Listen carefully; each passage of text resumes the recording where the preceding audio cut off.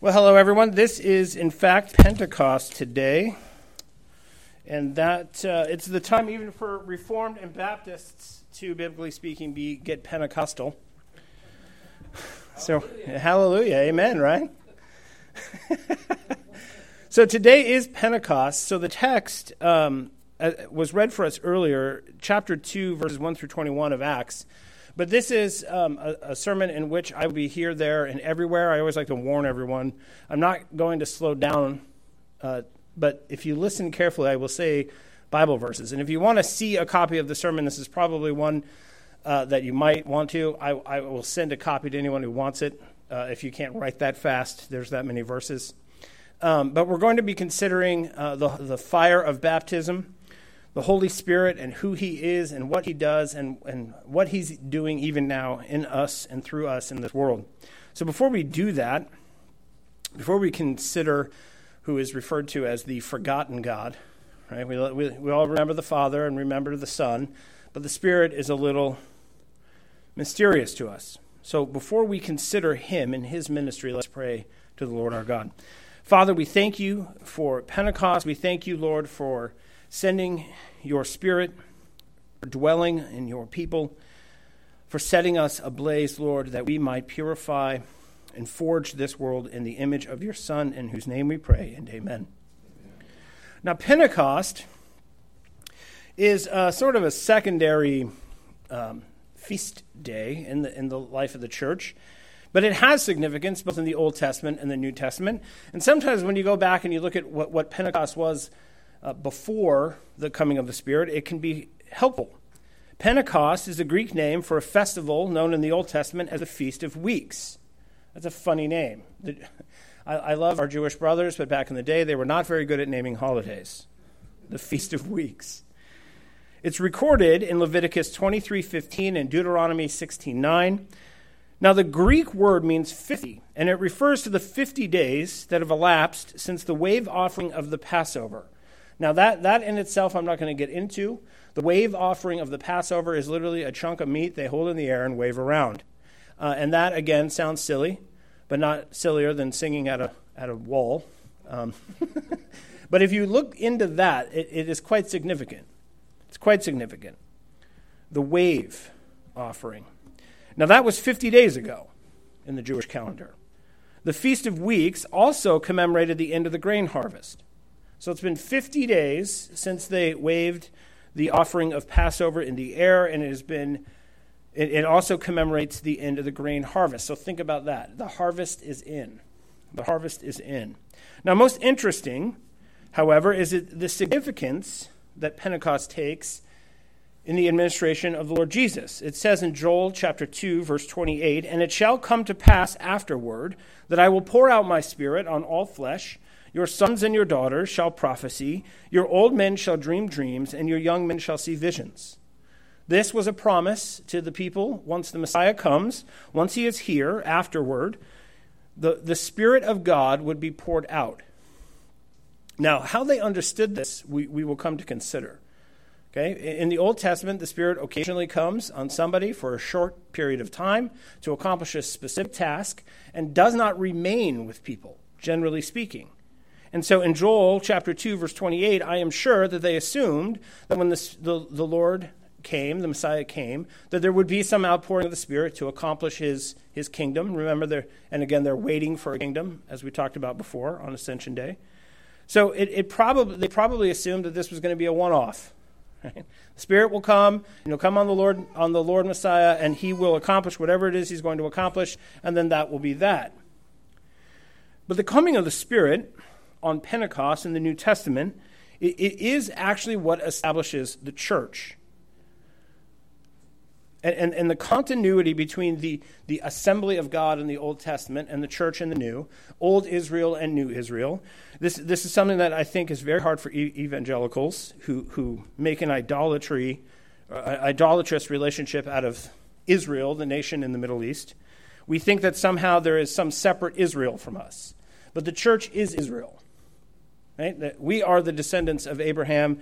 We, the Christians, are descendants of the patriarchs and Job and David. They are our fathers, not theirs. We are the new Israel, and What demonstrates this is that the Spirit of God has come and descended upon us and remains. He remains, and that is what Pentecost becomes. It becomes this day in which the church is born. The church comes into its inheritance. The church is given its mission. The church is given the power to fulfill its mission. Now, the only reference to the actual events of Pentecost is only one place, in Acts chapter 2. That's the only place in which it is recorded. There's a great deal that's said about the Spirit, but not much is actually said about the event after it occurs. Pentecost is reminiscent of the Last Supper. In both scenes, the disciples are together in a house in an upper room. At the Last Supper, the disciples witness the end of the Messiah's earthly ministry as he asks them to remember him after his death. If you consider the upper room discourse as recorded in John, the entire speech between chapter 12 and 17 is given in the upper room, in which the Lord Jesus speaks a great deal about the coming of the Spirit. So 50 or so days later, they're in another upper room in which those things that were said in the upper room discourse are going to now occur. There's a connection here between these upper rooms. The scene of the disciples in a room at Pentecost is typological. It bookends the beginning of the Holy Spirit's work in the church with the conclusion of Christ's earthly ministry in the upper room. So Christ finished his work in an upper room, and the Spirit begins his work in an upper room. That is supposed to be obvious to us. This is why if you ever read the Gospel according to Luke, you should always immediately read Acts. If you read Acts, don't read it without reading Luke first. This is my admonition to you. Always read them in tandem. That's how they're meant to be read. And we miss a great deal because we're doing our Gospel readings, and we go from Mark, and then we read Ephesians, and then we hit Luke, and then you go on and read Romans. But that's not how it's supposed to be done. I think we miss a lot, and we don't know a lot because we read it incorrectly. Now, the wind and fire imagery of Pentecost reverberates richly throughout Old and New Testaments. It echoes backwards, or it recalls echoes from the past, and it echoes forward in time. It's a big deal, essentially. The wind at Pentecost was rushing. It was mighty. It indicates a powerful wind that did not extinguish the tongues of fire. The fire is so ferocious that the wind does not put it out. Now, I was recently on a beach, and we thought, what we're going to do is we're going to have a beach fire. And I always forget one thing that occurs on a beach that does not happen in my backyard, and that is an extreme amount of wind. And you can light a big pile of wood, and you will watch it disappear because the wind is feeding it so quickly that it burns very brightly, very quickly, and goes out. Now, this fire that came down out of heaven is being fed by this wind, but it doesn't go out. The wind is what's feeding it. Right? These two things together are very important, the wind and the fire. Just like it's reminiscent of the burning bush. If you remember, the burning bush was a bush that was on fire but was not consumed by the fire. This is an interesting thing here. This fire is being fed by the wind, but the wind doesn't put it out. A strong wind is typological. It means God's judgment. So the Holy Spirit coming on you in fire is a judgment upon you. And I think that we don't understand what that means. It's a severe judgment upon you. Right? The fire comes down out of heaven, and what does it do? It consumes things. Exodus chapter 10, verse 13. So Moses stretched out his staff over the land of Egypt, and the Lord brought an east wind upon the land all that day and all that night. When it was morning, the east wind had brought the locusts. The east wind had brought the judgment. The wind brings the judgment of the fire upon us. God says in Psalm 18:42, I beat them fine as dust before the wind. I cast them out like the mire of the streets. The wind from heaven is not a summer breeze that cools the cheeks. It is judgment. More significant than the wind as power is wind as life in the Old Testament. Job chapter 12, verse 10. In his hand is the life of every living thing and the breath of all mankind. So this wind is not just judgment, it's life. And this, ladies and gentlemen, is called typology. This, when you're reading the Bible and it mentions something like wind, you ought to, right, if you want to go further up and further in, stop and consider what wind out of heaven might mean. And you go back and you look in the Old Testament, you're like, you know what? When this wind shows up, it's not always good. It's judgment. When this wind comes, you know what it is? It's life. Now, how do you reconcile those two things? The wind is the Spirit in the New Testament. It says in John 3:8, the Lord Jesus himself says, the wind blows where it wishes, and you hear its sound, but you do not know where it comes from or where it goes. So it is with everyone who is born of the Spirit. The Spirit comes, and it is judgment. The Spirit comes, this wind comes, and it is life. This wind comes, and it comes wherever it wants to come from and goes wherever it wants to go. Now, who wants this wind? Would you like to receive this wind as it's described at this point? Because we talk about the Holy Spirit like he's just some friend of ours. Like he's this rag doll that just sort of gets tossed around, right? He passes from the Father to the Son, to the Son to the Father, to the Father and the Son to the people, and it's just this thing. But it is a wind of judgment. It is a wind of life. And it does what it wants. Now, who wants some? Well, you have some. We have to consider who it is that's dwelling inside of us. Now, just as the first Adam received the breath of physical life in Genesis chapter 2, verse 7, so the second Adam also breathes on his body and gives it life. John chapter 20, verse 22. And when Jesus had said this, he breathed on them and said to them, receive the Holy Spirit. It's his breath. It's his breath on our face. And it is judgment, and it is life, and it does what it wants.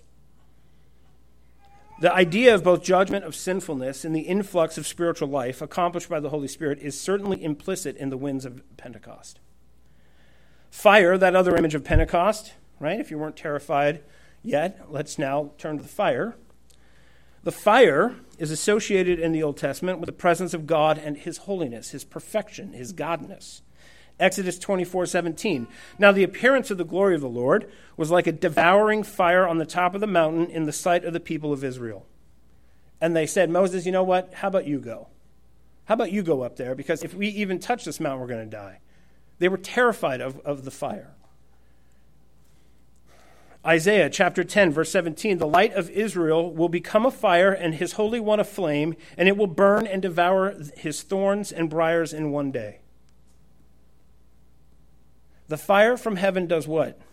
It burns thorns. What are the thorns? Well, let's think back to Adam and his curse.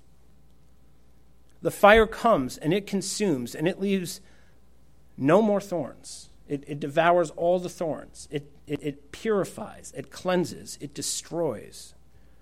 The fire that comes down out of heaven to rest upon you, to rest in your heart, is a destroying fire. And it destroys because it puts something else there, right? It takes away so that it might give. It takes so that it might give life. Throughout the New Testament, fire is associated with the presence of God and the purification that he can effect in the human life. 2 Thessalonians 1, 5-8. Since indeed God considers it just to repay the affliction, those who afflict you, and to grant relief to you who are afflicted as well as to us, when the Lord Jesus is revealed from heaven with his mighty angels in flaming fire, inflicting vengeance on those who do not know God and on those who do not obey the gospel of our Lord Jesus. If you do not know him, if you know him and reject him, the fire will come down out of heaven and consume you. Now, who wants this fire living in their heart? Any takers? Well, you have it. You have it. Fire is identified with Christ himself. Revelation 1:13-14. And in the midst of the lampstands, one like a son of man, clothed with a long robe, with a golden sash around his chest. The hairs of his head were white, like white wool, like snow. His eyes were like a flame of fire. And he gazes upon you. Right? What is it like when that gaze looks upon you? Does that fire that comes out of his eyes consume anything? This association naturally underlines the Pentecost gift of the Holy Spirit, who would teach the disciples the things of Christ according to John 16:14. This is where our systematic theology needs to go back into the Bible and learn something. The Spirit gives life only because he takes away everything else. All the death, all the sin, all the shame, everything that's going on in you that is not going to go with you into heaven is going to be burned up. It's a mighty wind that blows away all the chaff, and what remains is life. Right? It's not like the Holy Spirit is not a fan that we went down to Costco and purchased, and that we plug in the corner of the room, and you can sort of feel it. You're like, it's there. It's kind of cooling me off just a little. That's not what he is. He is a consuming fire. He is a mighty wind, and he has come to rest upon us. Now, the Pentecost narrative concludes with the death of 3,000 people.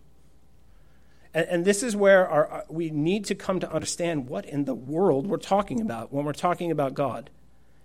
He slays 3,000 people. Now, what do you mean by that? Well, 3,000 people are converted. 3,000 people come through the fires of baptism and die in their self and are born again that very day. He slays 3,000 people. Why? Because he is a consuming fire. And all those people who are around the upper room where the Spirit descends, those men who receive the Spirit go out and they speak, and what happens is the fire spreads and starts burning up everyone it touches like a forest fire. And it slays and consumes anything that is ungodly that it touches. I don't think we do ourselves a service by simply talking about what remains afterwards. I think what we have to think about is the warlike language here, the consuming and judgmental language here, and talk about what it is that he takes away. What does he destroy? How does he destroy it?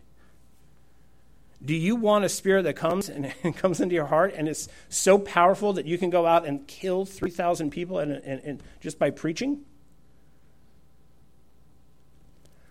The church comes, and what was there doesn't remain. Something new takes its place, and it doesn't take its place by flipping a switch. It takes its place by burning down what was there. Now let's go back, because I've literally begun with the end. And I hope that you're as confused in one sense as I am.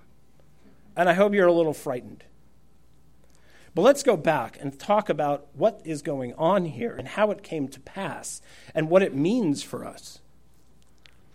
John the Baptist announced, he told everyone, listen, if you want the Messiah, there is something very important that you have to understand about what he's going to do.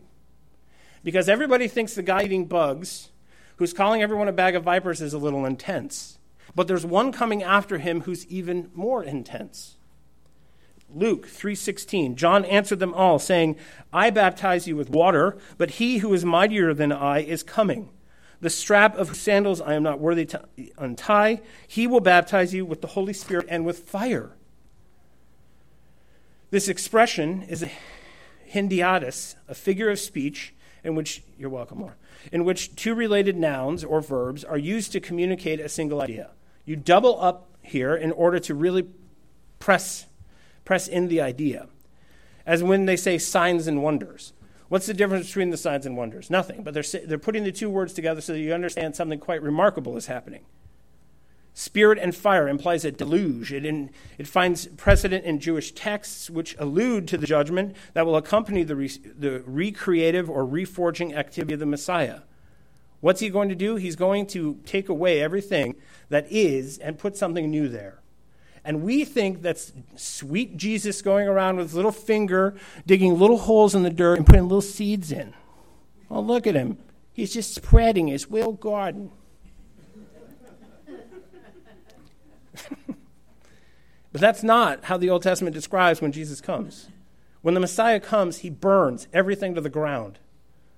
And by doing so, right, by shaking the earth, those things that are eternal will remain. By purifying and burning this entire world, he's able to then hammer and recreate something glorious, something beautiful, something that will be eternal. Fire is appropriate for a Messiah who would not be entirely gentle, but would testify to the coming judgment of God on an unrepentant Israel, who would himself undergo a frightful deluge of judgment on the cross. John was looking for the coming of one who would baptize in spirit and fire. The context makes it clear that the fire in that phrase denotes judgment, a judgment that would presumably purify the penitent as well as destroy the impenitent. Isaiah 4:4, when the Lord shall have washed away the filth of the daughters of Zion and cleansed the blood stains of Jerusalem from its midst by a spirit of judgment and by a spirit of burning. Matthew 3:10, even now the axe is laid to the root of the trees. Every tree, therefore, that does not bear good fruit is cut down and thrown into the fire. Mark 9:49, for everyone will be salted with fire. When Jesus says, be salty, right, we imagine him there with his little bucket of salt, and he just takes that and he sprinkles. You're going to be salted with fire. Salted with fire. Jesus echoes John the Baptist's conviction that a fiery purification was necessary and clearly picked up the Baptist's prediction, referring to baptism's connection to his own death. Luke 12:49-50. This is what the Lord Jesus said. Now you tell me if this sounds, right, like the Lord Jesus that's preached in a lot of churches today, even ours at times. Luke 12:49-50. I came to cast fire on the earth, and would that it were already kindled.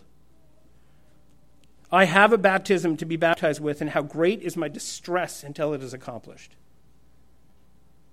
And what he does is he takes you and he baptizes you with that fire, with that intensity, with that purifying, remaking fire. He's forging you. Now, how do you forge something? Well, you take some metal and you stick it in really hot fire until all the impurities burn away, and then you take it out of the fire and stick it on metal and hammer it until it's the shape that you want. Now, does anyone want that spirit?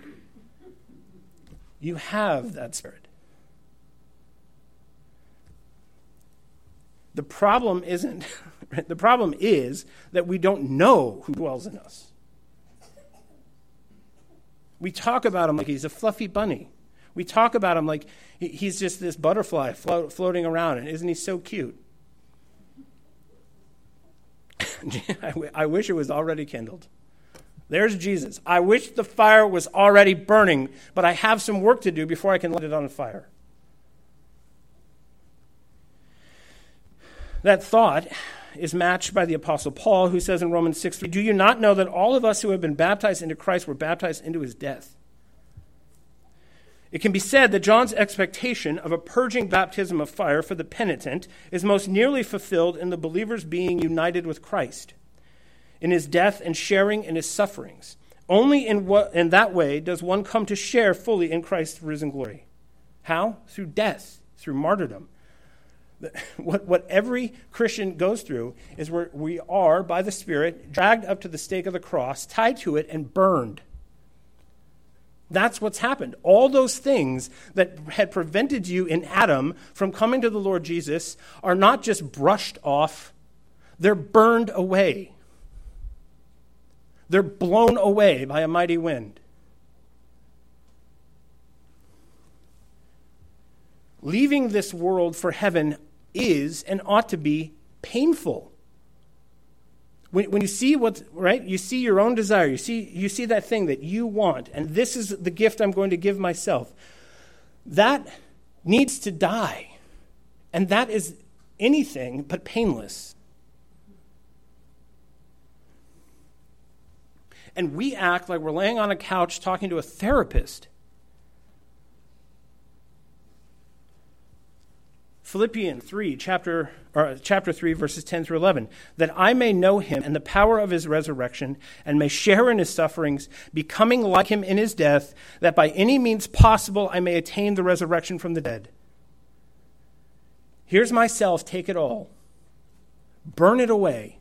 Take away everything that displeases you. Take away everything that I want that you don't want. Take everything from me so that by any means possible, whatever it costs me, bring me into heaven with you. That's the prayer of a penitent. That's the prayer of a person who all the impurities are being burned away.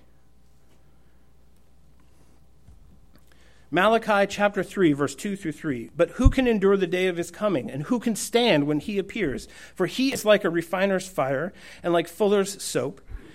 He will sit as a refiner and purifier of silver, and he will purify the sons of Levi and refine them like gold and silver, and they will bring offerings in righteousness to the Lord. You are his bride. He is purifying you. That's what it says, right? That's what Paul says. Love your wife as Christ loved the church, purifies her with the washing of the word.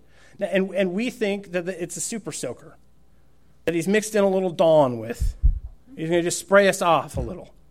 But no, what he does is burn away everything that is displeasing to him.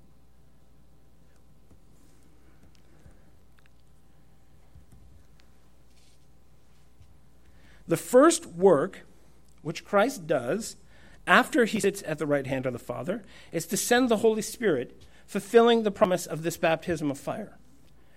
The ascension of Christ has its necessary consequence, and the proof of its reality is the descent of the Holy Spirit. He ascends that the Spirit may descend. And what is the Spirit going to do? He's going to burn away everything that is impure, that heaven and earth may be united forever, and we, now that he has descended, in him ascend back to where Jesus is. That's the plan. And anything that can't go into heaven permanently is going to be burned up and blown away. Now, Pentecost was a unique event. This is very difficult for us to consider what happened and why so many people are looking still for some sort of baptism fire in their own life. When am I going to get that burning in the bosom? And what we don't understand is covenants, and I'm not going to get into it now because that's what I'm going to do in the summer. But the Spirit that descends on Pentecost is a one-time event. And what happens as the generations roll on is that there's this blaze that was started that's spreading over the whole earth, and it's consuming people as it goes. There's not some Spirit moment where it descends out of heaven and you actually see a little flame of fire. What it is you're picked up and you're thrown into the fire that's already blazing. You're brought into the blaze. Again, if you've ever been, you're sitting there in a fire and the fire's burning and you're like, oh, this stuff's starting to burn away, and you take more logs and you add to it. What happens? The fire keeps going. It keeps going and keeps going and keeps going. And the more fuel you put on, the hotter it gets and the more it consumes. Steve was a firefighter. He'd tell you, right? The fire is burning. If it keeps getting fuel, both air and things to burn, what will happen? It will continue to burn and get hotter and hotter and hotter. And that's what's going on. You're part of a blaze that's purifying the earth. You're part of a blaze in which the Lord has plunged the earth so that he can hammer out something new for himself. And so now let's listen to this again. Acts chapter 2, verse 1 through 3. When the day of Pentecost arrived, they were all together in one place, and suddenly there came from heaven a sound like a mighty rushing wind. And it filled the entire house where they were sitting, and divided tongues as a fire appeared to them and rested on each of them. With the rushing wind that sweeps through the house at Pentecost, the fire of heaven descends and rests on the body of believers. Both wind and fire are common features of the theophanies that we well know from the Old Testament. 2 Samuel 22:16. Then the channels of the sea were seen, the foundations of the world were laid bare, at the rebuke of the Lord, at the blast of the breath of his nostrils. Exodus 19:18. Now Mount Sinai was wrapped in smoke because the Lord has descended on it in fire. The smoke of it went up like the smoke of a kiln, and the whole mountain trembled greatly. This is what's come and descended and remained on us. This presence. The God with us isn't, right? It's very confusing. Okay, so Jesus is the Emmanuel. He's the God with us, but he's not here. He's in heaven. And we don't understand how all these things are connected. The Emmanuel is the Trinitarian God who is both Father, Son, and Spirit.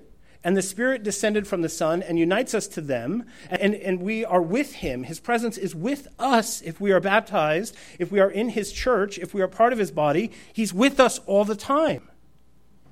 That's what the Spirit does. It's this holy fire comes down out of heaven and remains on his people. And then what do? What do? They rise up and they begin to proclaim. Right? Do they get shotguns and they go around and start telling everyone that they're going to also be baptized in this fire or they're going to blow their head off?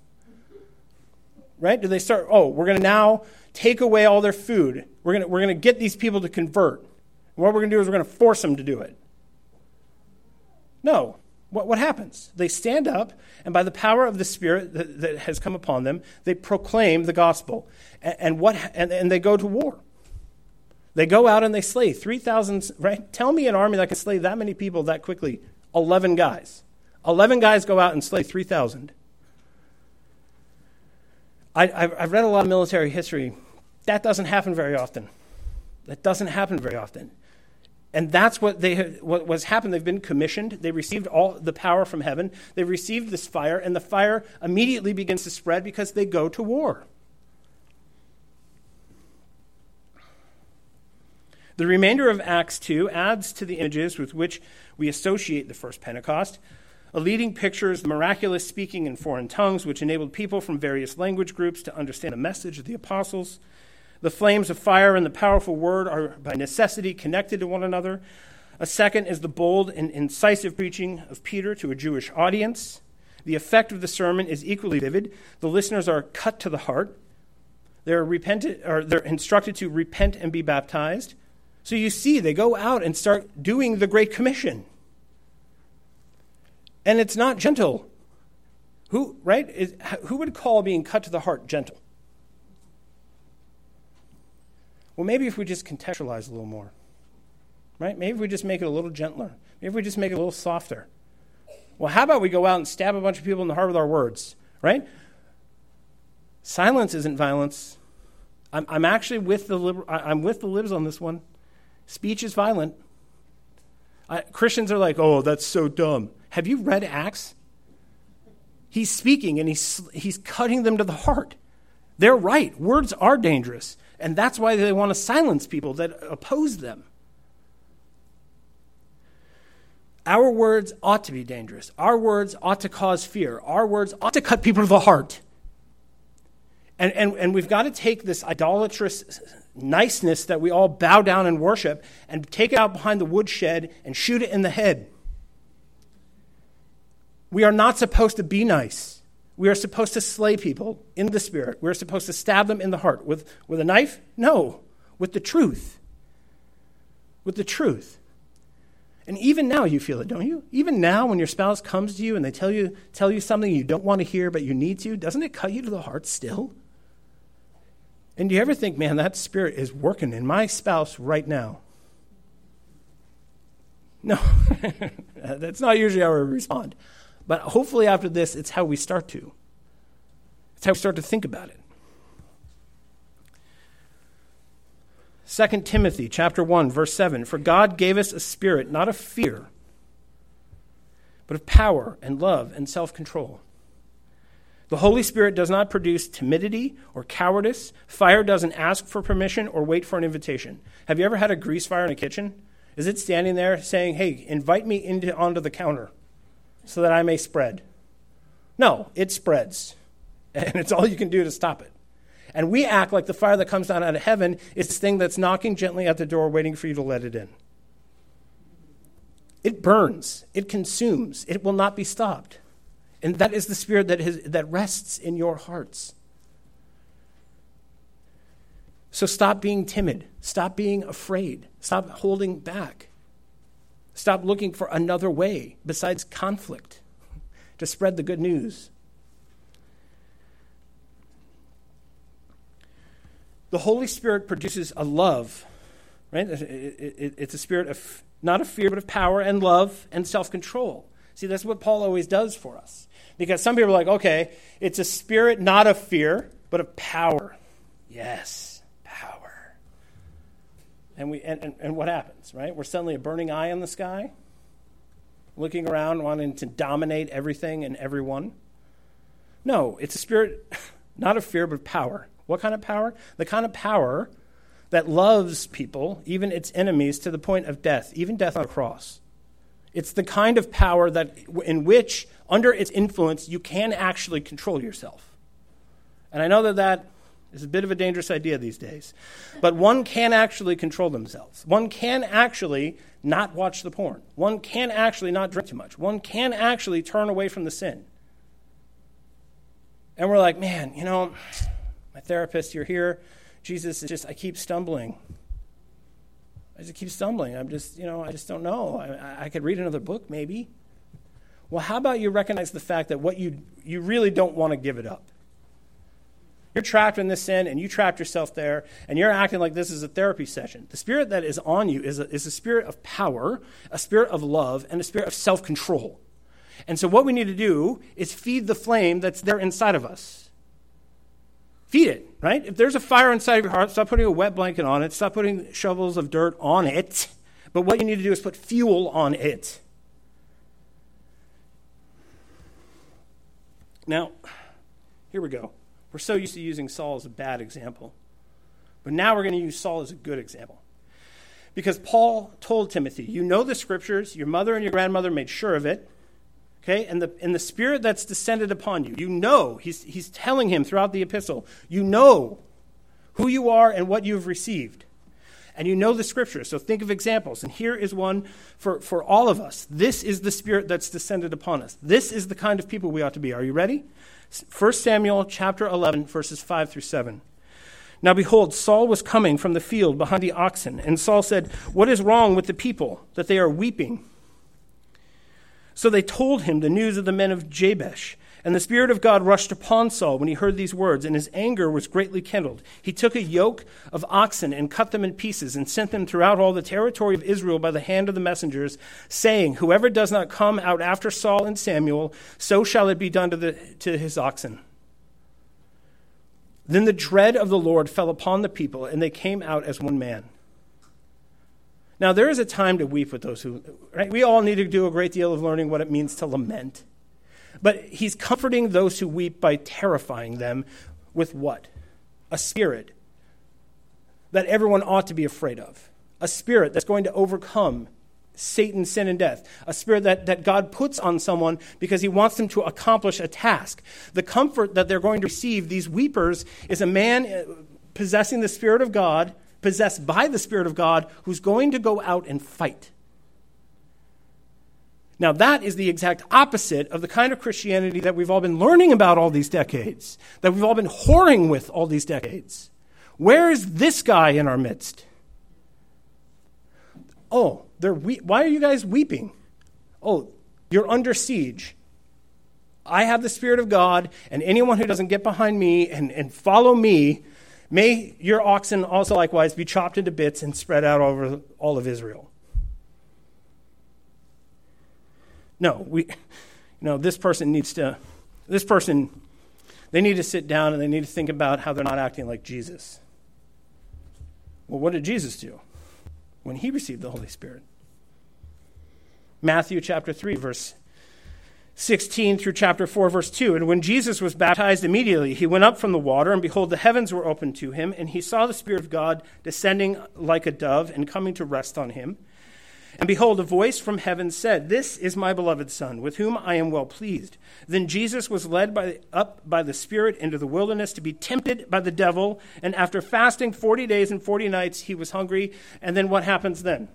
Well, now he goes on this sparring match. And he's got a big giant sword called the Word of God. And he goes to war. Who do you think he is? I'm beside myself with who people think Jesus is. He receives the Spirit of God and goes to war. We have the Spirit of God, and we won't get out of the trench. And the people won't get out of the trench. Because maybe I'm not referring to you. Maybe you're like, what does he want us to do now? Well, what I want you to do is, in the power of the Spirit, go out and start slaying the sins in your own hearts, in your own homes.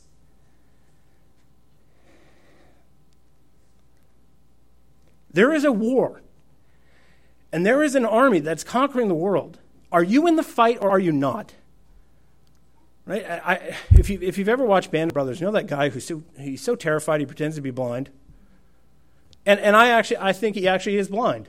He goes blind. He's so terrified. And where is he? He's in the medical tent. And he just wants somebody to put a little napkin on his head, get a wet cloth and just take care of me and give me an aspirin.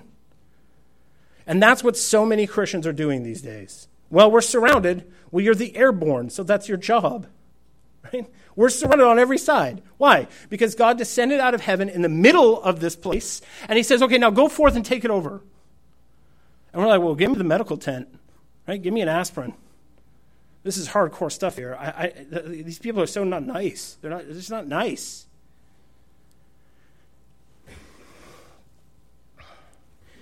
Jesus receives the Spirit of God, and he's like, where do I go now? I'm going to go in the wilderness. I'm going to not eat. I'm not going to drink. So there's a physical element to everything he's doing. It's not just the spiritual reality. And he's going to fight the one being on the earth that nobody else can conquer. And what does he do? He wins. And what does he win with? The Word of God. On Pentecost, what do they win with? The Word of God. Why are we embarrassed of it? Why do we try to, well, there's no slavery in it. Well, that was a different time, and Paul talked that way to wives because we're embarrassed by the Word of God.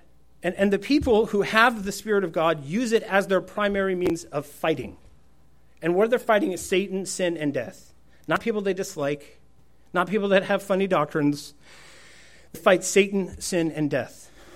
And they slay, and they conquer, and they purify. Because it's a fire that we've received that's burning and spreading and is meant to. And we're either lighting up the flamethrower or we're hiding under the bed. Right? I'm not even going to use the example anymore of put the lamp on the table. Get the flamethrower out and light it up. Now, flamethrowers are amazing. When I worked at the city of Mercer Island, you weren't allowed to use chemicals to get rid of weeds. They gave 19 and 20-year-olds flamethrowers because they're super wise. And you literally wear propane on your back with a flamethrower, and you go around and you burn weeds with it.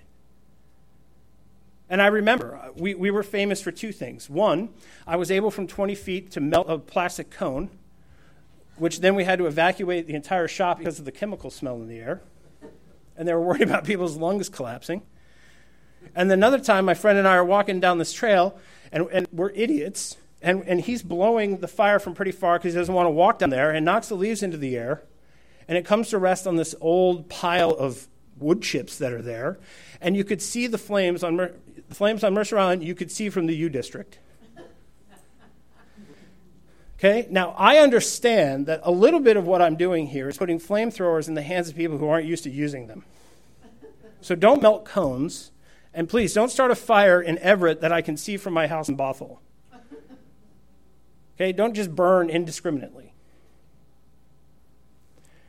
But we have got to wake up to who it is that we're serving and what he expects of us personally and of our households and of our church and of our communities. Because sending the Spirit on Saul was a declaration of war. Sending the Spirit upon the Lord Jesus Christ was a declaration of war. Sending the Spirit to descend upon you is a declaration of war against all the unbelief in your own heart, all the unbelief in your family, all the unbelief in your neighborhood, and all the unbelief in your nation. It's a declaration of war. You didn't declare it, he declared it, and you're his servant. And what we all want to do is just go to heaven, right? We just want to push the penthouse button and get me out of this hellhole that's burning. It's so hot. Right?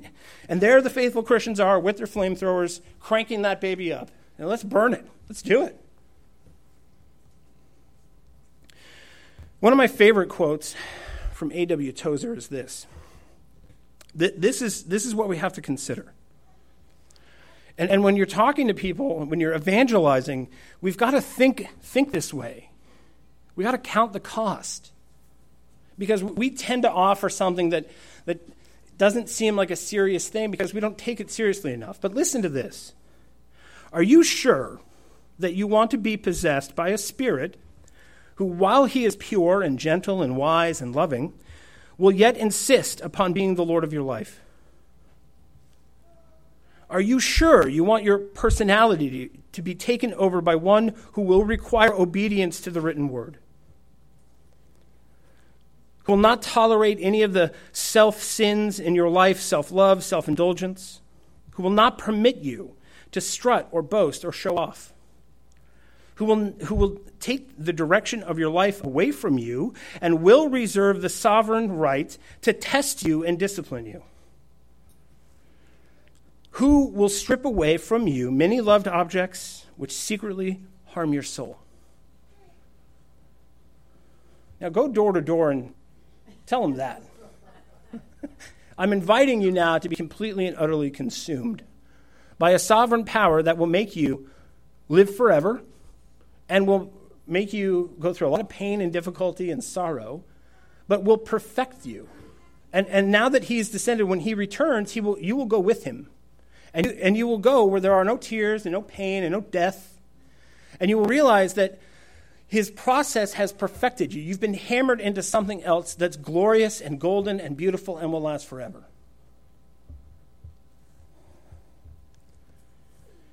2 Timothy 1:6, for this reason I remind you to fan into flame the gift of God which is on you. Fan it into flame.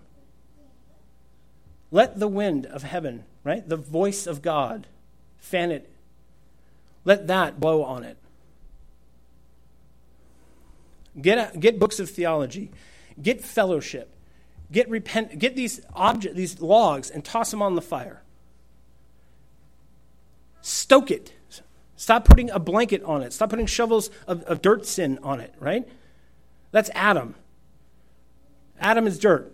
And we're in Adam, we're just tossing more and more dirt with our sins on this fire, and because it's just getting a little out of control for me. I want to control these things, and so what we're going to do is we're going to just calm this down a little. And I think what all of us need to repent of is that. We don't want to let him have his way. We don't want him to burn away things that we don't want to let go of.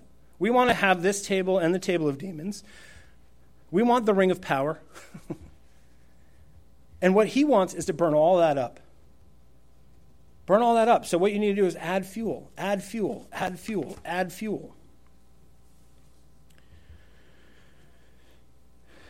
Now, what is the church supposed to look like?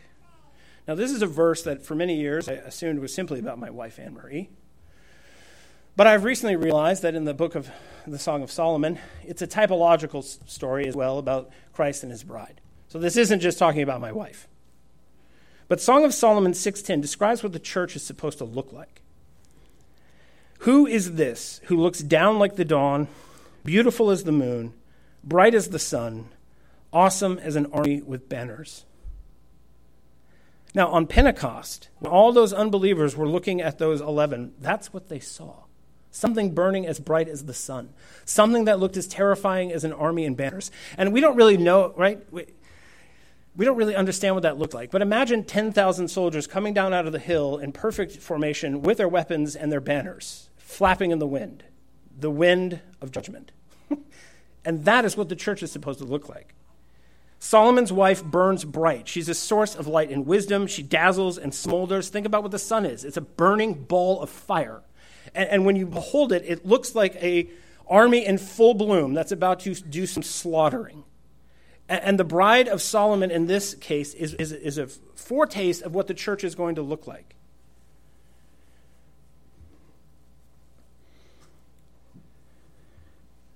First Thessalonians 5:19, do not quench the spirit. Why are we trying to dampen down this bright sun that's burning in us? Why are we trying, oh no, this is a little intimidating, all these banners. We shouldn't be so intimidating and ferocious. The message is just a little too on the nose. Put the banners away, guys. What are you doing with the swords? We quenched this. 1 Thessalonians 5:19, do not quench the spirit. Don't dampen this. When we gather to sing, when we gather to pray, when we gather to worship, when we're preaching and teaching, when we're repenting of our sins and loving our spouses and raising our children in the fear and admonition of the Lord, when we're submitting ourselves to the Lord God, when we are a people who are holy, we are as dazzling as the sun, as terrifying as an army under banners.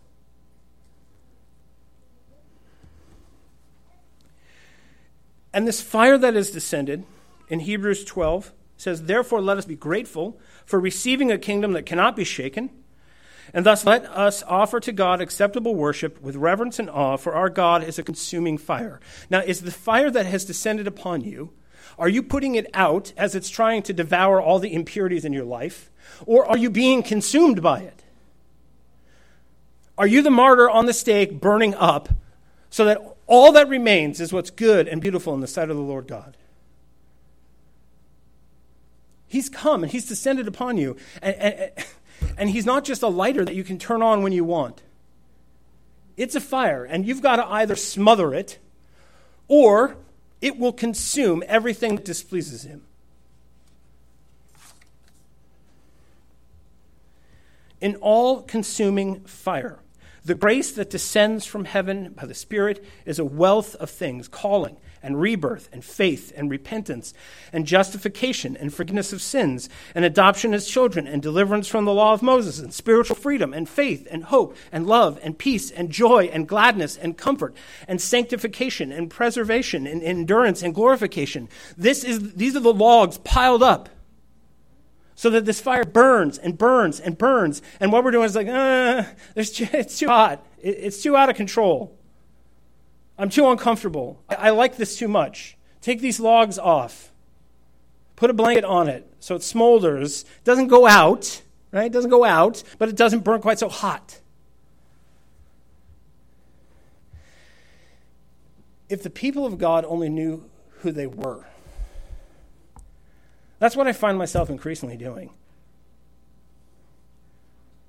It's one thing to go out and try to convince people to come and join the fire. Hey, let me throw you as a log on this heaping, burning pile.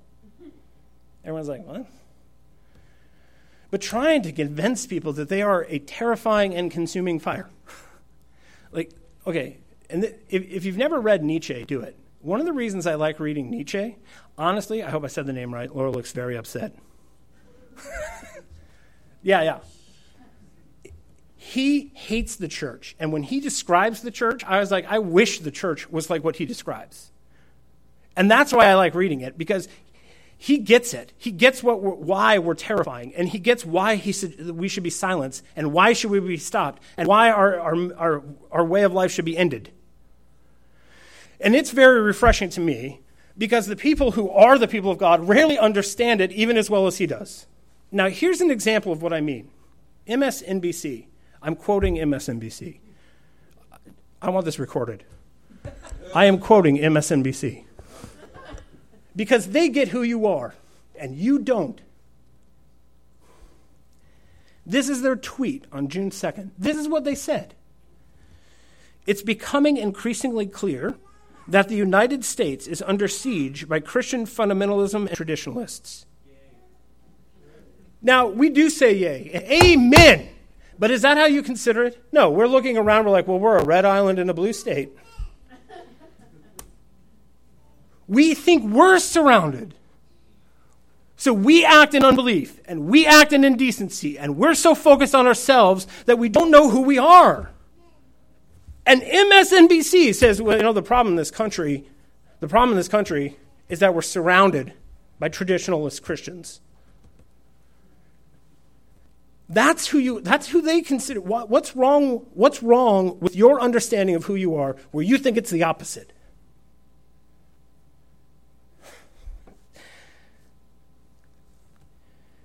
You are as bright as the sun, because you are the people of God, because the Son of righteousness has descended upon you and dwells in your hearts.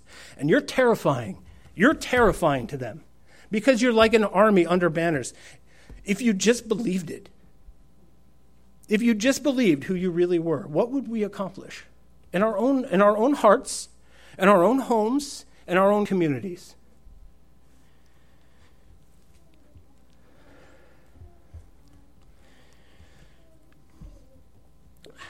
Hear the Lord Jesus. Revelation 3:15 through 16. I know your works. You are neither cold nor hot. Would that you were either cold or hot. So because you are lukewarm and neither hot nor cold, I will spit you out of my mouth.